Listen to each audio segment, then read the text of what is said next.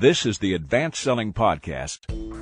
The aim of this podcast is to help business sales teams grow their business with modern strategies and philosophies.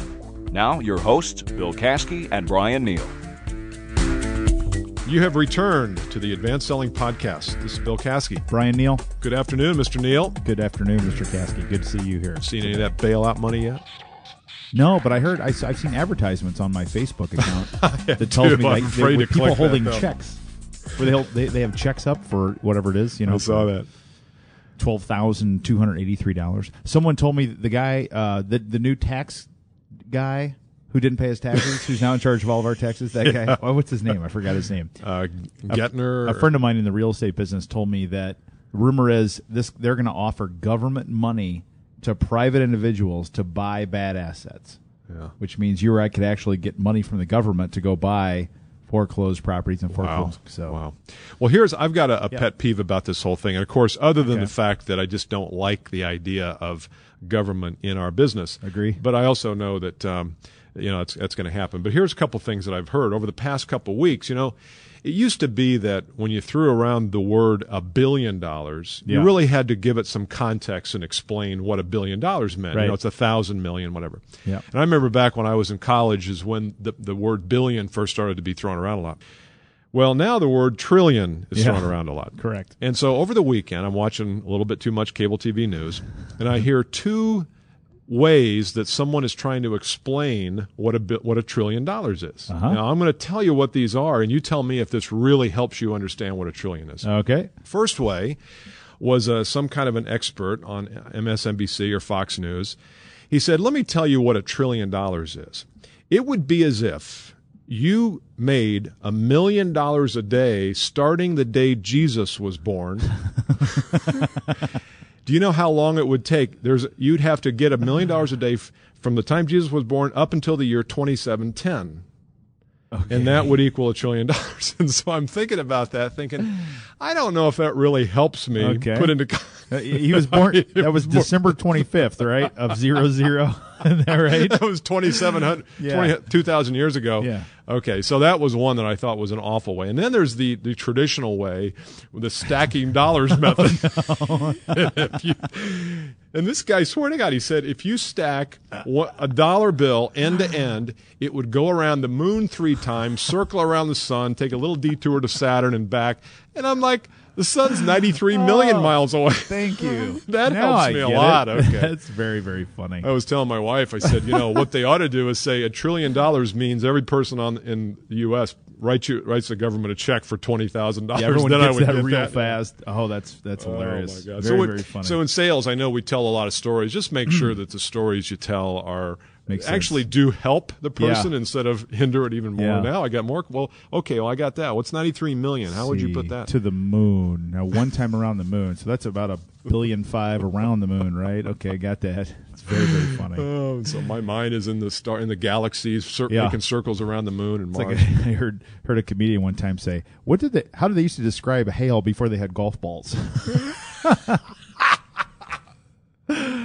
Oh, my. That is so true. What's this podcast about? Oh, selling. Okay, so let's get into it. Here we good. go. Enough of rant. We're on part 2 of a 2-part series, right? Last week we released our first part of our 12 competencies, correct, for 2009 that you must have. Now, there's a place you can go get this on the internet, right? This downloadable document. What is that? It's 2009salescompetencies.com. Yeah. Now, 2009 sales the number's 2009 salescompetencies.com. This is probably a lot of sales competencies, isn't it? 2009. Yeah, if you stretched all of our sales competencies end to end, it would go from here Jesus was to born. Poseyville, Indiana. We've had a lot of action, if you will. Action, that's a word we say around yourself, here. but Yes, go on. well, no, that's a whole different podcast. Around this idea of 2009 sales competencies. And so we're inviting our podcast people to go download it. It's free, correct? Yes. And we're going to give there are 12 competencies we have in the book. We're giving you 3 we gave you 3 last time. We're giving you 3 more today, and then you'll have to get the book to get You the want to do a other quick 6, review of what we did last week? Yeah, sure. What did Just we do? in case people didn't hear it. Go back to iTunes or to your favorite podcast catcher and get them. But number one was you really have to be a message maven. You have to be really good at understanding your message and delivering your message to prospects these days. Right. Number two, you've got to be competent at process control. Yeah. And in this case, we're talking about sales process. You've got to understand how people make decisions and how your process works and stick to it. Number three, you've got to be a master storyteller. Unlike the 93 million, billion, trillion to the moon and back. You got to be a master storyteller. Yep. You got to be able to tell stories of how other people are using your product and service, what kind of results or benefits they've received from it. But don't just make it about claims and opinions. Tell a story. Be able to weave a story. That's very, very good. Very good. So 3 this week, we're going to go through 3 more competencies. Then you can go to 2009salescompetencies.com, get your other one, and away we go. Ready? Ready to go. Should I read all 3, and then we'll come back one at a time? Let's do all 3. Okay, number 1 is we must be a problem finder. Problem finder. And then, number 2, if we find problems, Bill, we have to do what? We have to solve them. Have to fix them. Yeah, so we got to be a, what is it? Fix that? Fix that. Fix that. So number 2, we have to be a problem solver. Number 1, problem finder. 2, a problem solver. And number 3, this is really, really important right now, in my opinion, we have to be new business initiators. New business initiators. So let's go back. Let's start at number 1, be a problem finder. What do we mean by that when we tell our listeners here to be a problem finder in the sales process? Well, I think the most important thing there is the distinction we make between finding problems and solving problems. And I think most of us are pretty good at solving problems once they are revealed to us and once the prospect tells you that they have them. The problem is that many times you go into a prospect's office first meeting or first part of the sales cycle, and they really don't know if they have problems. Yep. So that's why we say that finding problems is a real critical competency, not just in 2009, but from this point forward. And the reason is because people don't sit around all day thinking about the problems they have with certain parts of their business. Right. But when you walk in and do your thing and diagnose these things, you've got to be skilled at finding out what their problems are, even in an environment sometimes where they don't want to tell you. Did my voice get a little high there? They don't want to tell you, I'm telling you. The challenge with problem finding that I find with my clients and with especially new clients is it is very, very difficult, if not impossible, to find problems with a prospect if you are there to try to get a deal. Yep. And so this problem-finding idea from an inner game standpoint to us starts with our intent, that is that no part of us, when we go there to show up, should be there to try to get something. Amen, brother.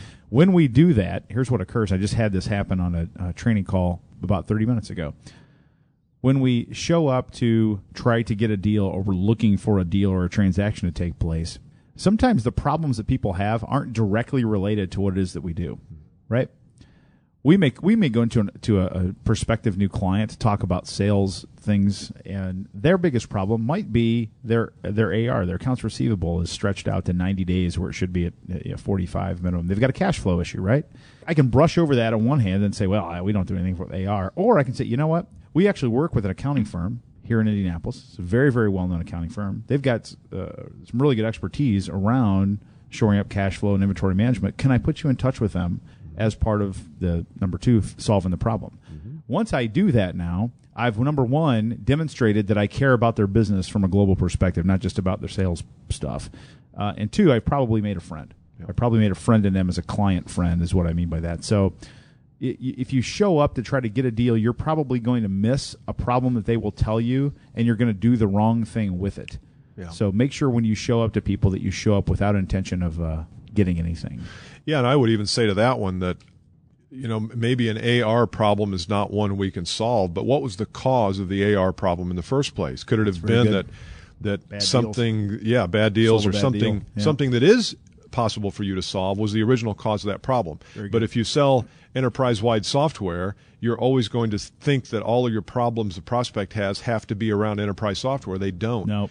You've got to understand how your value and the problems you solve show up in different parts of their business. And if you get too focused, and I know you want to be a little focused, you don't want to know if he's got labor issues in a plant in Poseyville. Is that where it is? Poseyville, yeah. If you're selling enterprise software, but don't, before you say, no, that's not what I do, make sure you understand the cause of the problem, because many times the cause you can help them with. It's very, very good. Be a problem finder in this market. There's a lot of pain and problems. Oh right my now. gosh, this should be easy. This should be like simple. Taking you know what from you know Step what. back. Yep, that too. Candy baby. Okay, so we find one. So we find a problem. There's one.